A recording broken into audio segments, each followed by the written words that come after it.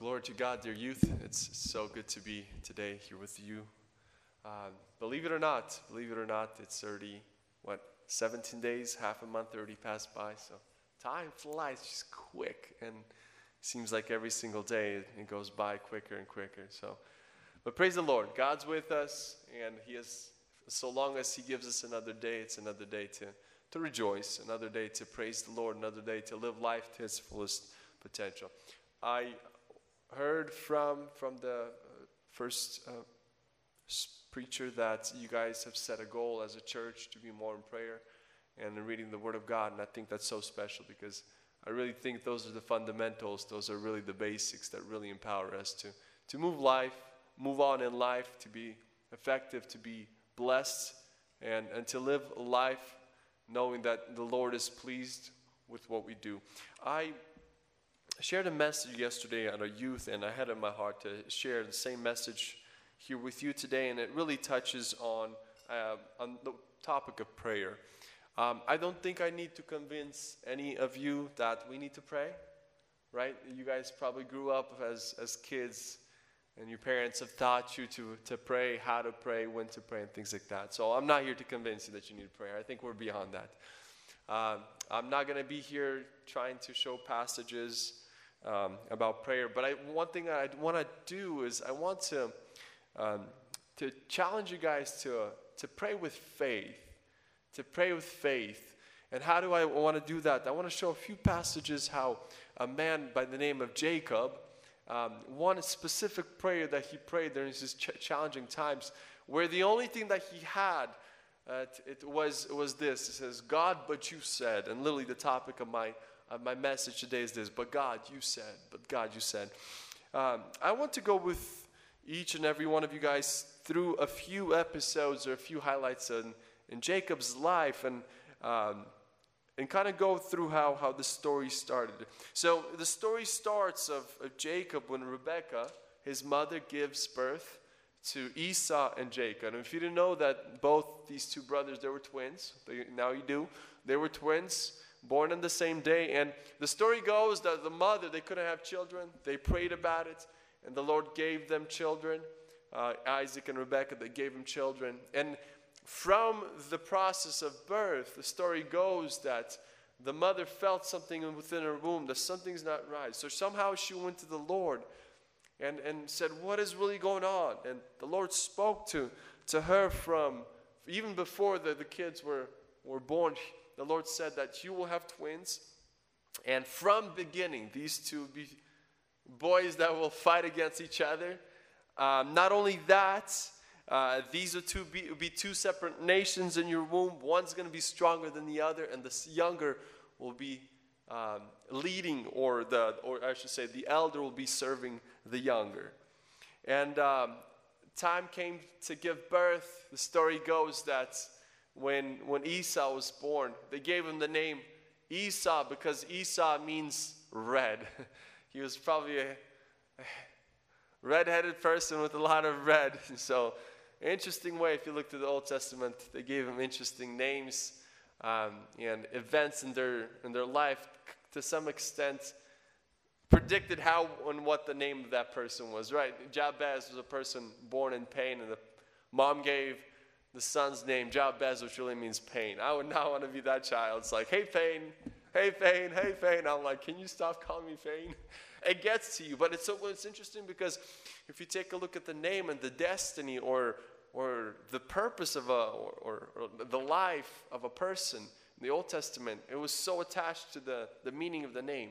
Take a look at that next time as you go through the Old Testament. Take a look at that. Names had a meaning, and there's some kind of blessing associated in life. Jacob, in the same way, as he was coming out, he took Esau's heel. And the parents named him Jacob because it means someone who touched the heel, or another word for that is the deceiver. And so the parents gave him the deceiver. Like, think about that growing up, where your name means that you're a deceiver. I wouldn't want to be that guy. But what was interesting, I want to turn our attention to what the Lord spoke to Rebekah and Isaac about their kids. The Lord spoke to them the specific things that I recalled, and it said this, Genesis 25:23, and the Lord told her, the son in your womb will become two nations from the very beginning. The two nations will be rivals. One nation will be stronger than the other, and your older son will serve the younger. So here's how we see God already intervening in the life of Jacob. The next episode that we see described in the Word of God was when Jacob, he pretty much steals away the birthright of Esau. The Bible says that Esau, and I'm putting in my own words, is more of a daddy's kind of boy, which was a guy who kind of liked to do things with his hands. He was a skillful hunter. He probably loved the outdoors. And somehow, some way, it was visible. It was visible that the father loved Esau much better than Jacob. Jacob, on the other hand, was a mama's boy, a domestic kind of guy. The Bible says he was at home. He was at home doing his things. I wouldn't be surprised he was the one doing the dishes, probably cleaning and sweeping and whatnot. Not a bad thing, but just this is who he was. And visibly, the story goes that Rebecca loved Jacob much more. Although they were, both her sons, but visibly he was loved more by Rebecca. Eventually, Esau didn't value his birthright. And speaking about birthrights, this was something given to the firstborn, and it pretty much gave guarantee that the father's authority, the father's inheritance, the father's responsibilities and rights would later on be given to the firstborn son. And it was something desirable. It was something desirable. And we see Esau took this so lightly. And as I said yesterday, he really sold his birthright for how do you say krasny, that? Red stew or krasny borscht.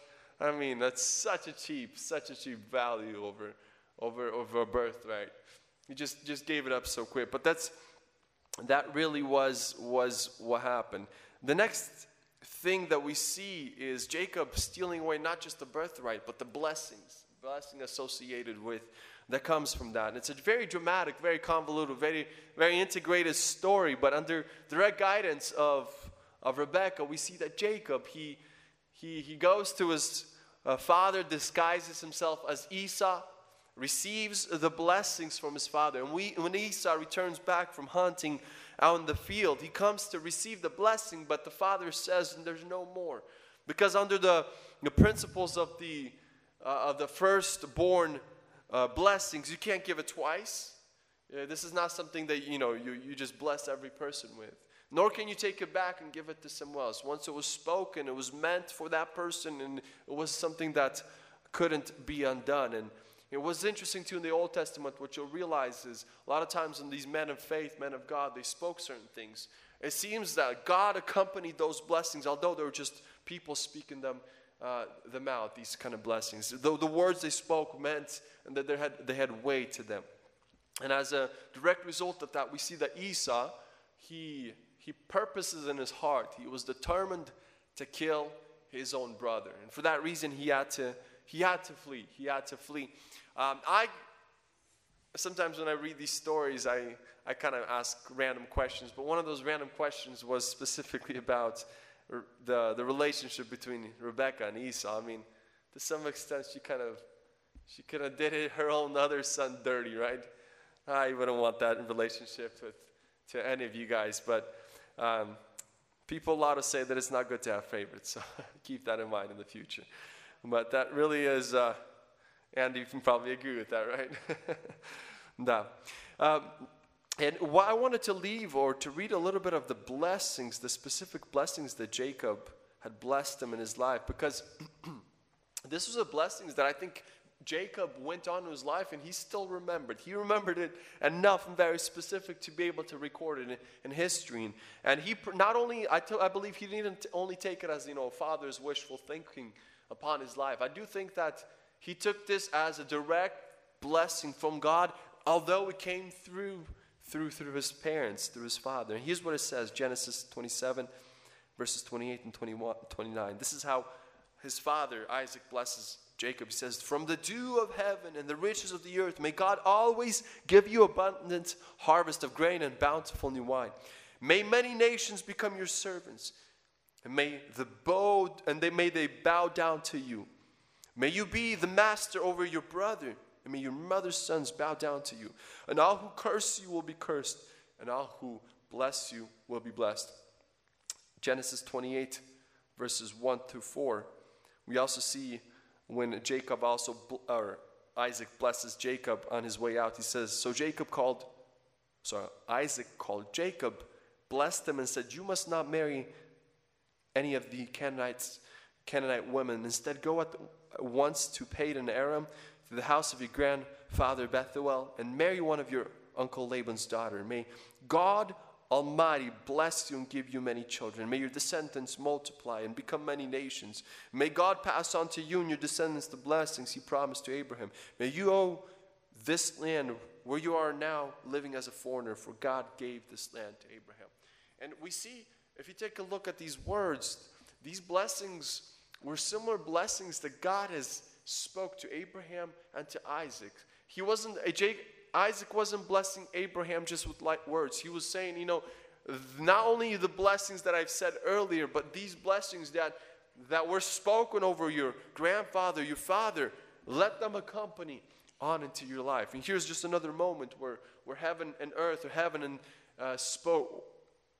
God's word and promises were passed on to Jacob. Another moment in life was when Jacob flees to Haran. This is the moment when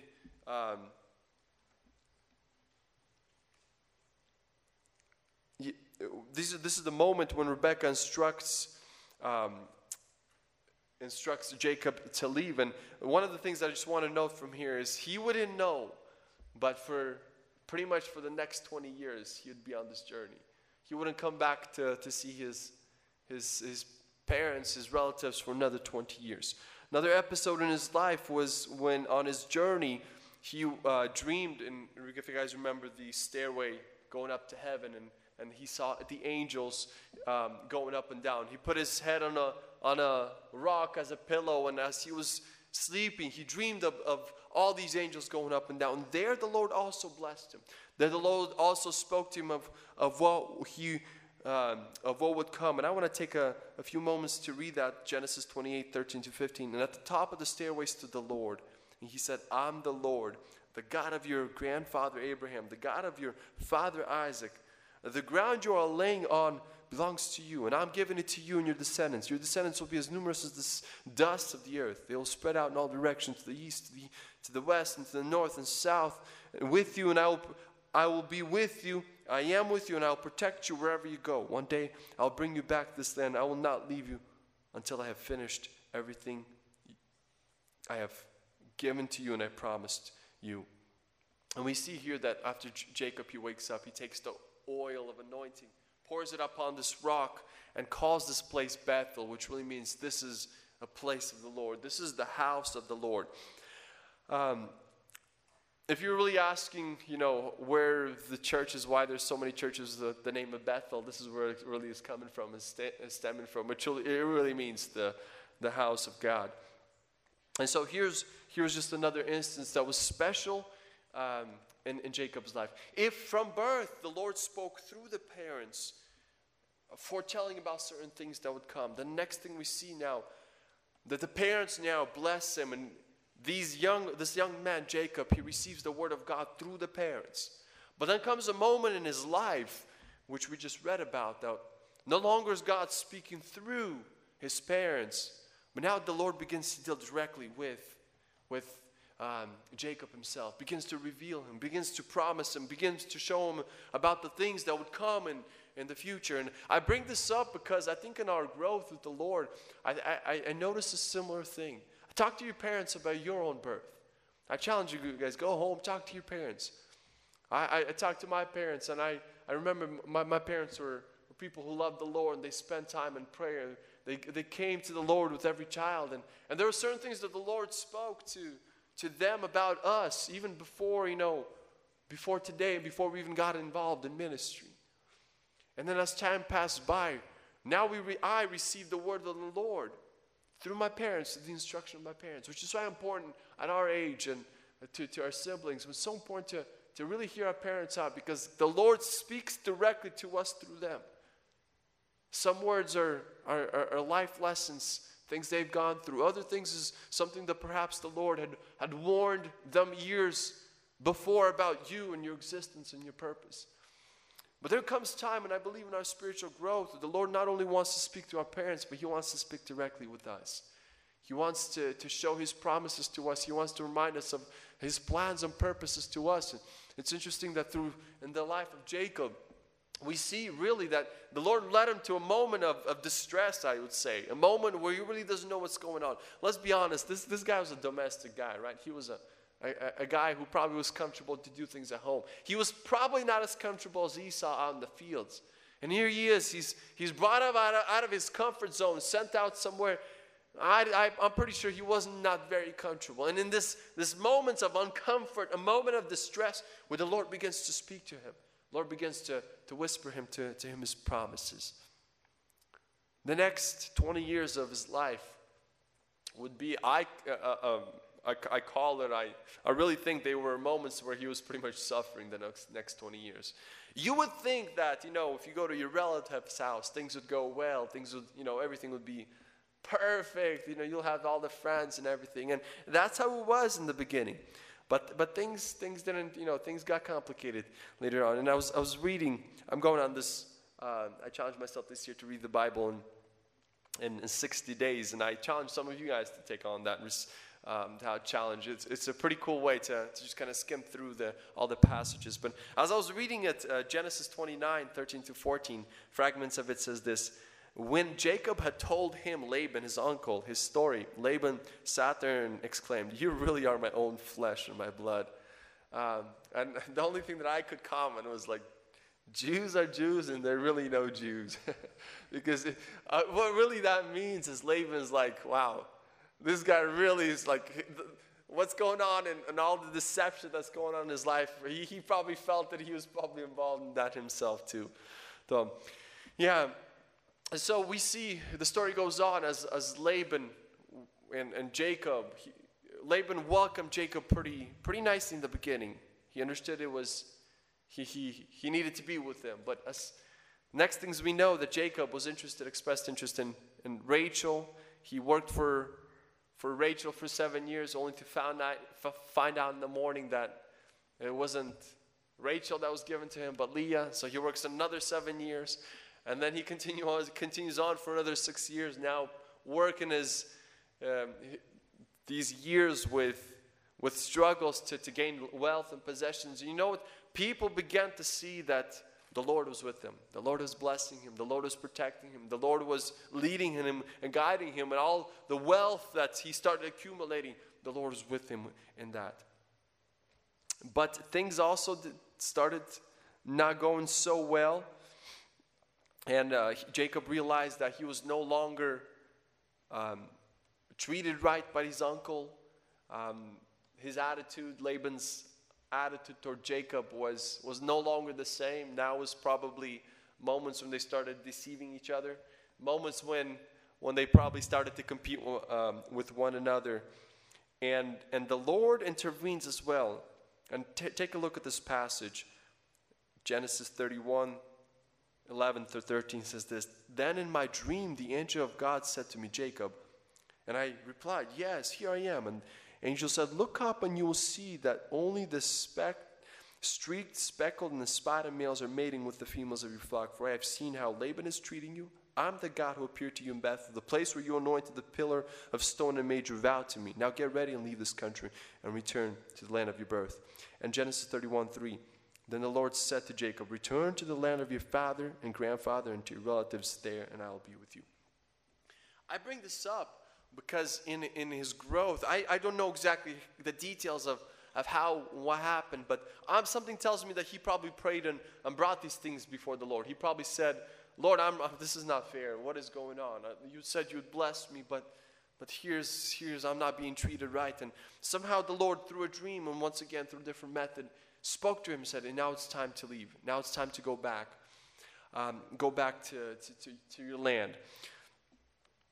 Another episode in Jacob's life was the moment he leaves Laban. And this is the moment when Jacob gathers all that he had, all the possessions, all the people, his children, his wives, and departs. 3 days later, we find out that Laban finds out about this information and begins to pursue him. But God also begins to intervene there too as well. And he says, don't say anything good or bad. Don't speak good or any evil when you meet with them. And we see that the meeting that Jacob and Laban had, they dispute, but then they figure out the dispute. They come to peaceful terms, depart, and promise not to hurt each other going forward, and then they separate ways like that. Another episode in Jacob's life was when Jacob meets Esau, and this is the passage that we read today, the brother read today, Genesis 30, chapter 32 and 33. And this is in my opinion, this is really a difficult moment for Jacob, because this was a moment when Jacob was moving back home, but he knew that he would face his brother. He knew the whole reason why he was fleeing away from home was because of the mess that he created, and the challenges to his brother. Now he had to go clean it up. Now he had to go face his brother. The Lord told him, according to what we just read, to go back home. And the Lord promises that I will be with you. But he spoke not much about Esau. The Lord didn't describe to him how you would meet, how you'd make peaceful terms. And so Jacob was afraid. He didn't know how he would come across. He didn't know what would happen. So we see him strategically separating what possessions he had, so that if he suffers harm, it wouldn't be as bad, that perhaps some of it may be spared. We see him crossing over, and we see a distressful moment. I think past the passage we read today in chapter 32 was really Jacob crying out to God. Here's what it says, 32 verses 9 to 12. And Jacob prayed, "O God of my father Abraham, and God of my father Isaac, O Lord, you told me, return to your own land and your relatives, and you promised me I will treat you kindly.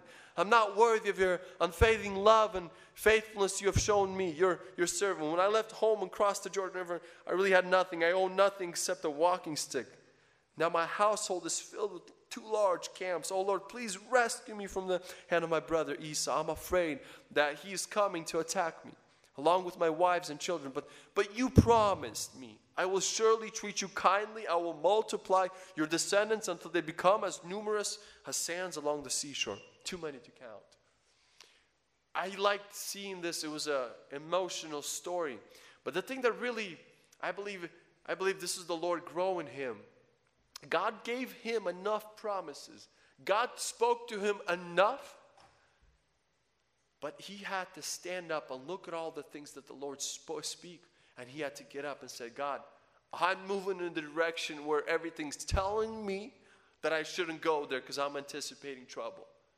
But I'm going there, God, because you told me to go. God, I'm moving this direction because you told me." And friends, in our spiritual growth, I mentioned this, that as a young age, as the Lord speaks to our parents about us, and then the Lord speaks to us through our parents, and then the Lord begins to promise and to whisper us good things. Remember those moments when you gave your life to the Lord, man, you felt like all these promises belonged to you, right? You felt so good. You felt that every message is for you. You felt that you're on top of things, and the Lord's with you. The Lord's doing miracles left and right, and you begin to see how the Lord's moving in your life. But then I've noticed in life the Lord begins to lead us a little bit further, where there's even silences in our life. I really see this as a moment of silence in Jacob's life. God spoke to him prior. "I'm going to be with you. I'm going to bless you. Your future's going to look great. You're going to have enough territory." But in this very moment when he sat before his fears, he really was moving on, and it felt like God was silent. God didn't speak to him anything particularly in this moment. And it says, it led Jacob to a moment where he humbled himself. He probably bowed down his knees and says, "God, I really got nothing to present to you. And even the thing that I really have, it doesn't belong to me because you gave it to me. You gave me everything I have. I really have nothing to try to please and try to bribe you. God, I'm only moving this direction because, God, you said. God, you spoke that you'll be with me. God, you said that you will be by my side. God, you promised your promises to me. God, you said you'd be kind to me. God, you said that all these great things would belong to me, that my inheritance would belong to me. And friends, there will be moments in your own life too where the Lord will not give you the answer that you're really seeking. He's not going to come miraculous in your way. He's not going to come with voices and thunders and lightnings. But He'll give you enough. And if you're careful enough to look at how the Lord has led you, and if you're careful enough to just stop where you're at and look at the promises, if you're diligent enough to open the Word and read the passage that He left for you, the promises, the Lord will give you exactly what you need for you to begin to believe God and take Him at His word and say, God, I don't know what I'm doing, but you spoke. But God, you spoke to me. God, but you spoke, and I'm moving in the direction of the unknown. I'm going to step up and move forward. I don't know what I'm going to be or what I'm doing, but God, you spoke that you would be with me. God, you spoke these promises that you'll be by my side. God, you spoke to me that even if the righteous, they stumble and fall, but if they come to you and confess, that you would forgive them and you give them the strength to rise up. Friends, this is our spiritual journey and growth. As we move on into Jacob's life, we see that he spent also a night of wrestling with God. And we read also where as he fought with the Lord, or with a man, with the Lord, I'm just going to read it. What is your name? The man asked. He replied, Jacob. Your name will no longer be Jacob. The man told him, from now on you will be called Israel, because you have fought with God and with men and have won. Please tell me your name, Jacob said. Why do you want to know my name? The man replied. Then this man, he blessed Jacob there. And I also mentioned this. There will be moments in our life where we're really going to need to battle. We're going to need to battle for the blessings of the Lord. An interesting event that happened here was Jacob's name changed. This man said, no longer are you Jacob, but I'm going to turn to you as Isaac, as the father of many nations up ahead. And I think in the moments of battles, in the moments of these strong, difficult battles, I believe I've seen in my own life too, when you fight hard in prayer, in fasting, the Lord begins to change certain things that are rooted within you. I have many people come up and ask, I'm dealing with things that I can't let go of. And I believe these are moments of struggles for us where the Lord really presses us to really change certain things within us. There's some temptations that we go through, and the only way we're going to go through those moments is going to be times of battling and fasting and prayer. This is the power that we receive from fasting and prayer, the very things that we'll need to be able to fight off those temptations. If you're struggling with, I'm going to name as they are, pornography, with addictions, with habits, friends, there's fasting and prayer, and there's going to be a battle that you'll need to fight. There's some commitments you'll need to make before the Lord if you want to see certain things unrooted, if you want to see the Lord changing certain things specific and big in your life. So to take upon the challenges and begin to fight. I can speak much more about Jacob, but I think I'm going to stop here, and I'm going to make some points that really the Lord touched me. And remember, we spoke about sometimes God speaks to our parents about us, then the Lord begins to speak through our parents to us. And the Lord begins to show us His promises and reminds us of His promises. Then there's moments when God speaks to us through silence. There are moments where as if nothing's around, we don't feel anything, we can't see anything, but we begin to believe the promises that He already has spoken to us. And there's moments when we need to begin to stand on His word and to fight the battles, and we need to press in order to receive the blessings, to receive the victory that we're much in need of. Friends, God speaks many times and in many ways, and the author of Hebrews starts out with that God speaks in many times and in different ways. And in the old times, He spoke dominantly through prophets. But now He speaks to us through His Son, Jesus Christ. The author of Hebrews in chapter 8 also reminds us of what God spoke a long time ago that He would do during the times of Jesus. And that is, God would make a new covenant with His people. And that new covenant would be this, that I'm going to put the laws in their mouth, in their minds. I will write them on their hearts. I'm going to be their God, and they will be my people. And they will no longer need to teach their neighbor, nor will they need to teach their relative, saying, you should know the Lord. For everyone from the least to the greatest will know the Lord already. And I will forgive their wickedness, and I will never again remember their sins. Friends, this is a new covenant that the Lord has made with his people in the times of Jesus up to this day. Which really says this, that if in the Old Testament it was dominantly priest-led, and you'd approach God through someone, through the priest. Now the times that we're living in, we have access directly to God, which means that the Lord wants to deal with you personally. He's going to grow us in our younger ages where he's going to speak to us through someone. But there comes a moment in time in our life where we need to begin to grow on our own. And I think ages like this, I think we all begin to experience the difficulties. Now we have moments when we cry out to God. And I want to lead you guys and to leave you guys with a thought of prayer. Friends, have you noticed in Jacob's life, in his growth, and when he no longer depended in his growth upon his parents, but now the Lord had a dealing directly with him? Have you noticed how many times Jacob says, but God, you spoke. But God, you promised. But God, these are the very things that you've spoken to me. I want to leave you with this challenge this year in your commitments that you have made this year to pray and to read the Bible. Would you be willing to take Scripture into your prayer life? Would you be willing to take Scripture into your prayer life and believe God prayerfully for the things that the Scripture already tells us? Friends, here's practically what I mean. Perhaps some of you guys are praying that, Lord, baptize me with the Holy Spirit. I see my friends being baptized. I see the power of God coming to people. Maybe you're praying for that. I think there's a tendency for us, and we get used to, I'm going to wait till camp, and then we're going to have some powerful prayer. Or we're going to invite some guest that is known through whom God, moves, and I'm just going to wait for that service to come up to church and perhaps the man's going to touch me, and I'm going to be baptized in the Holy Spirit. Or perhaps, our church is going to be hosting a day we're going to be praying for the Holy Spirit on the day of Pentecost sometime in April or May. And not just wait for the moment to baptize the Holy Spirit. Friend, I want to challenge you that you don't need to wait for those moments. The Lord is dealing with you, and he wants to strengthen your faith personally.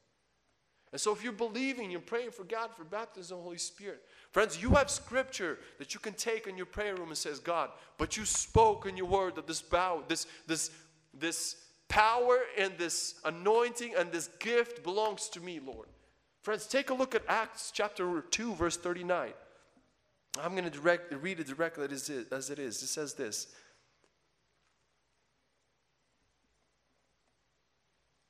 The promise is for you, to your children, and to those far off, and all who have been called by the Lord our Christ, our God. This is talking about baptism of the Holy Spirit. Friend, this is a promise. It says, this is the promise that belongs to you.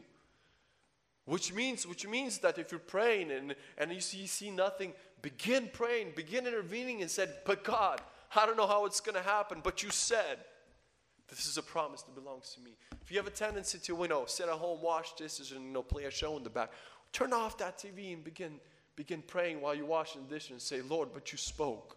But you spoke. Friend, when I hear testimonies like this, when people get baptized with the Holy Spirit in moments like that, I think my faith increases even more.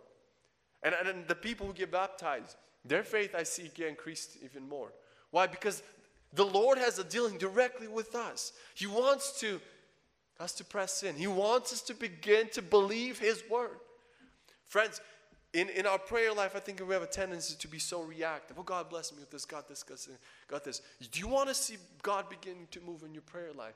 Begin taking those promises that He already has spoken, and they belong to you, and begin to say, God, but you said this you would do to us and to our generation. God, but you said that in the last day you would pour out your Spirit upon all flesh, young and old. And there will be dreams, and there will be prophecies, and there will be visions, and there will be miracles and signs and wonders. Not that that's the most important thing, but God, we believe in this time for the outpouring of the Holy Spirit, that it wasn't just for a generation back then, but it is for us today.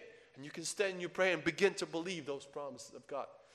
Friends, come approach your prayer room with faith. Let's talk a little bit about faith. Oftentimes we misunderstand faith to be as wishful thinking. Oh, I'm going to name something, I'm going to claim it, and I'm just going to go after it. But God, you better give it to me because I believe I kind of want this thing. You know, you're really disappointed in that because it's more of a wishful thinking. I want something, I pursue it. But friends, at the core of faith needs to be a word that we hinge on. At the core of faith needs to be a word that we hinge on. Take a look at the men of faith. What did Abraham believe? He believed the word of God that God spoke to him. Even though things were completely against nature, so to speak. God said, you will have a son, and he believed him. God said, take the son up on the mountain. And he sat there with his knife about to kill his own son. But deep in his heart, he knew that even from the dead, God would be able to rise up. Because God spoke to him a word. Friend, he's already spoken to us. We have his word. So take that word and apply it to your prayer life. I'm not here to convince you that you need to pray. I think we're beyond this moment. I think you guys probably have been convinced probably from a young age that prayer is effective, it works, and it's a way to communicate with God. Do you want to grow in your prayer life? Begin believing God and take him at his word and say, God, but you've spoken to me. But God, you said. Perhaps some of you guys are here, sitting here, and you're fighting temptation, and it feels like it's overtaking you. Go back to the book of 1 Corinthians. Go back and take this passage that says this. That temptation in your life are no different from what other people are experiencing. In other words, everybody's going through temptations. But God is faithful. He's not going to allow you to be tempted more than you can handle. When you're tempted, he's going to show you a way to endure it. Which really means says, hey, if you're feeling the temptation so strong that you can't resist, go back into your prayer room and take that passage and say, God, but you said you'll help me find a way out. And when you really don't see a way out of that temptation, just say, but God, you said. But God, take me out of this because you said. I have no strength of my own to battle this temptation. But take that passage and say, God, you said. God, you said you're going to help me find a way out. And you wait on the Lord. And the Lord is faithful to his words. And God will provide a way out. God will give you the strength because he's faithful to his words. He stands behind his word and he's going to see that his word comes to fulfillment. Perhaps some of you guys are filled with anxiety, with challenges, with weariness. Friends, it's not something new under the sun, right? Like everybody went through that. Take a look at Peter. And he says this, cast your anxieties upon him. Or Jesus, take a look at what Jesus speaks in Matthew chapter 11, 28 to 30. Come to me, all of you who are weary and carry heavy burdens, and I will give you rest. Take the yoke upon me. Let me teach you, because I'm humble and gentle at heart. You'll find rest for your souls. My yoke is easy, and my burden is light. Friends, this really tells me that you have weight and anxieties and fears in your heart that you're carrying. You can take this passage and bring it before the Lord and say, God, I'm heavy-hearted right now. I have challenges. I get cold sweats and panic attacks. But you said your burden's light. God, but you said you can cause me to have freedom and rest, not just physically, but rest to my own soul. Friends, you can take this passage into your prayer life and begin praying that passage and say, God, but you said. God, I don't see how I can have a way out of this. But God, you said that you would give me rest. Perhaps you're sitting there and thinking about, I have no purpose in life. I'm a mistake and life's a mistake. Friend, go back to the passage that says that you were delicately made in your womb. Every cell was formed very, very intentional and with purpose and with meaning. And go pray that prayer and say, God, but you said that I am known by you. You called me by name before my mom gave me birth there, even before I was in the womb. You already knew of me. Take that passage and allow God to minister through that passage because he stands behind that passage. Perhaps you have friends and people that you're praying for, ministering on behalf of their salvation. Friends, go back and take scripture and say, Lord, but you said I can pray for my brother and sister. I can carry their weight, and you said you'd help me in that. Take those passages in your prayer life. Friends, I want to challenge you guys to a faith type of prayer. Not just a prayer of wishful thinking, wishful wants, but a prayer that comes in and begins to believe Scripture and begins taking Scripture into our prayer life and say, God, we believe. We believe again that you can do great things. We believe again for miracles. We believe again for the power of the Holy Spirit to fill our hearts. God, we again believe that you can do something in our generation, in our time. I think if we were to go through all the promises written of the Bible, I think all of our questions would probably be answered, or we would have something to stand on in every aspect of life. So go back into your reading plan. Go back and integrate them into your prayer life. This year, one more thought. Perhaps some of you guys have received prophetic word and you're waiting upon something. Friend, take that word of God as well and stand in that and say, God, but you spoke to me. But God, you spoke to me through the prophetic word in whatever manner it was. At the state level, and I've shared this last couple Sundays ago here at the pulpit, that we've made a decision with the youth ministries to declare this year be a year of prayer, and we're joining and believing for 4 things. We're praying for salvation. Our prayer is that the youth and young adults will know the Lord.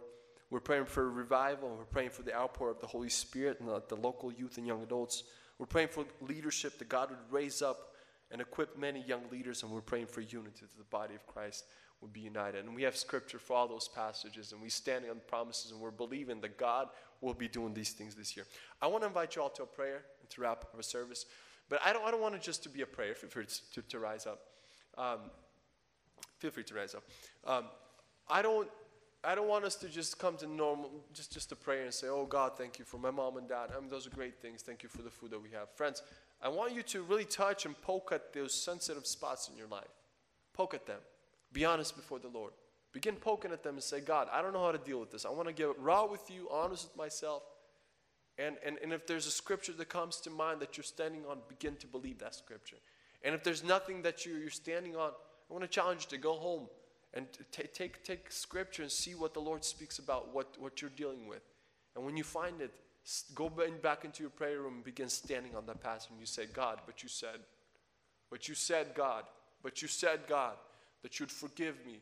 And if you're dealing with certain, insecurities, you're not sure if the Lord forgave you or not, go take the passage that says that when I confess my sins, that God, He is faithful and just to forgive us of all my sins. I don't need to go do certain things, but I can believe and I can confess my sins, and the Lord, He's faithful. And He's going to give you the security so you don't fear about your salvation, but you can have the confidence that He saved you, that He's given you life, that He can give you a hope and a future up ahead. Let's pray. Is that okay if we have an open altar? If there's anybody that needs prayer, whatever it may be, I believe there's leaders here that's willing to pray for you. Feel free to come to the forward. Not like we do anything, but we're believing God that He can touch each and change certain situations in our life.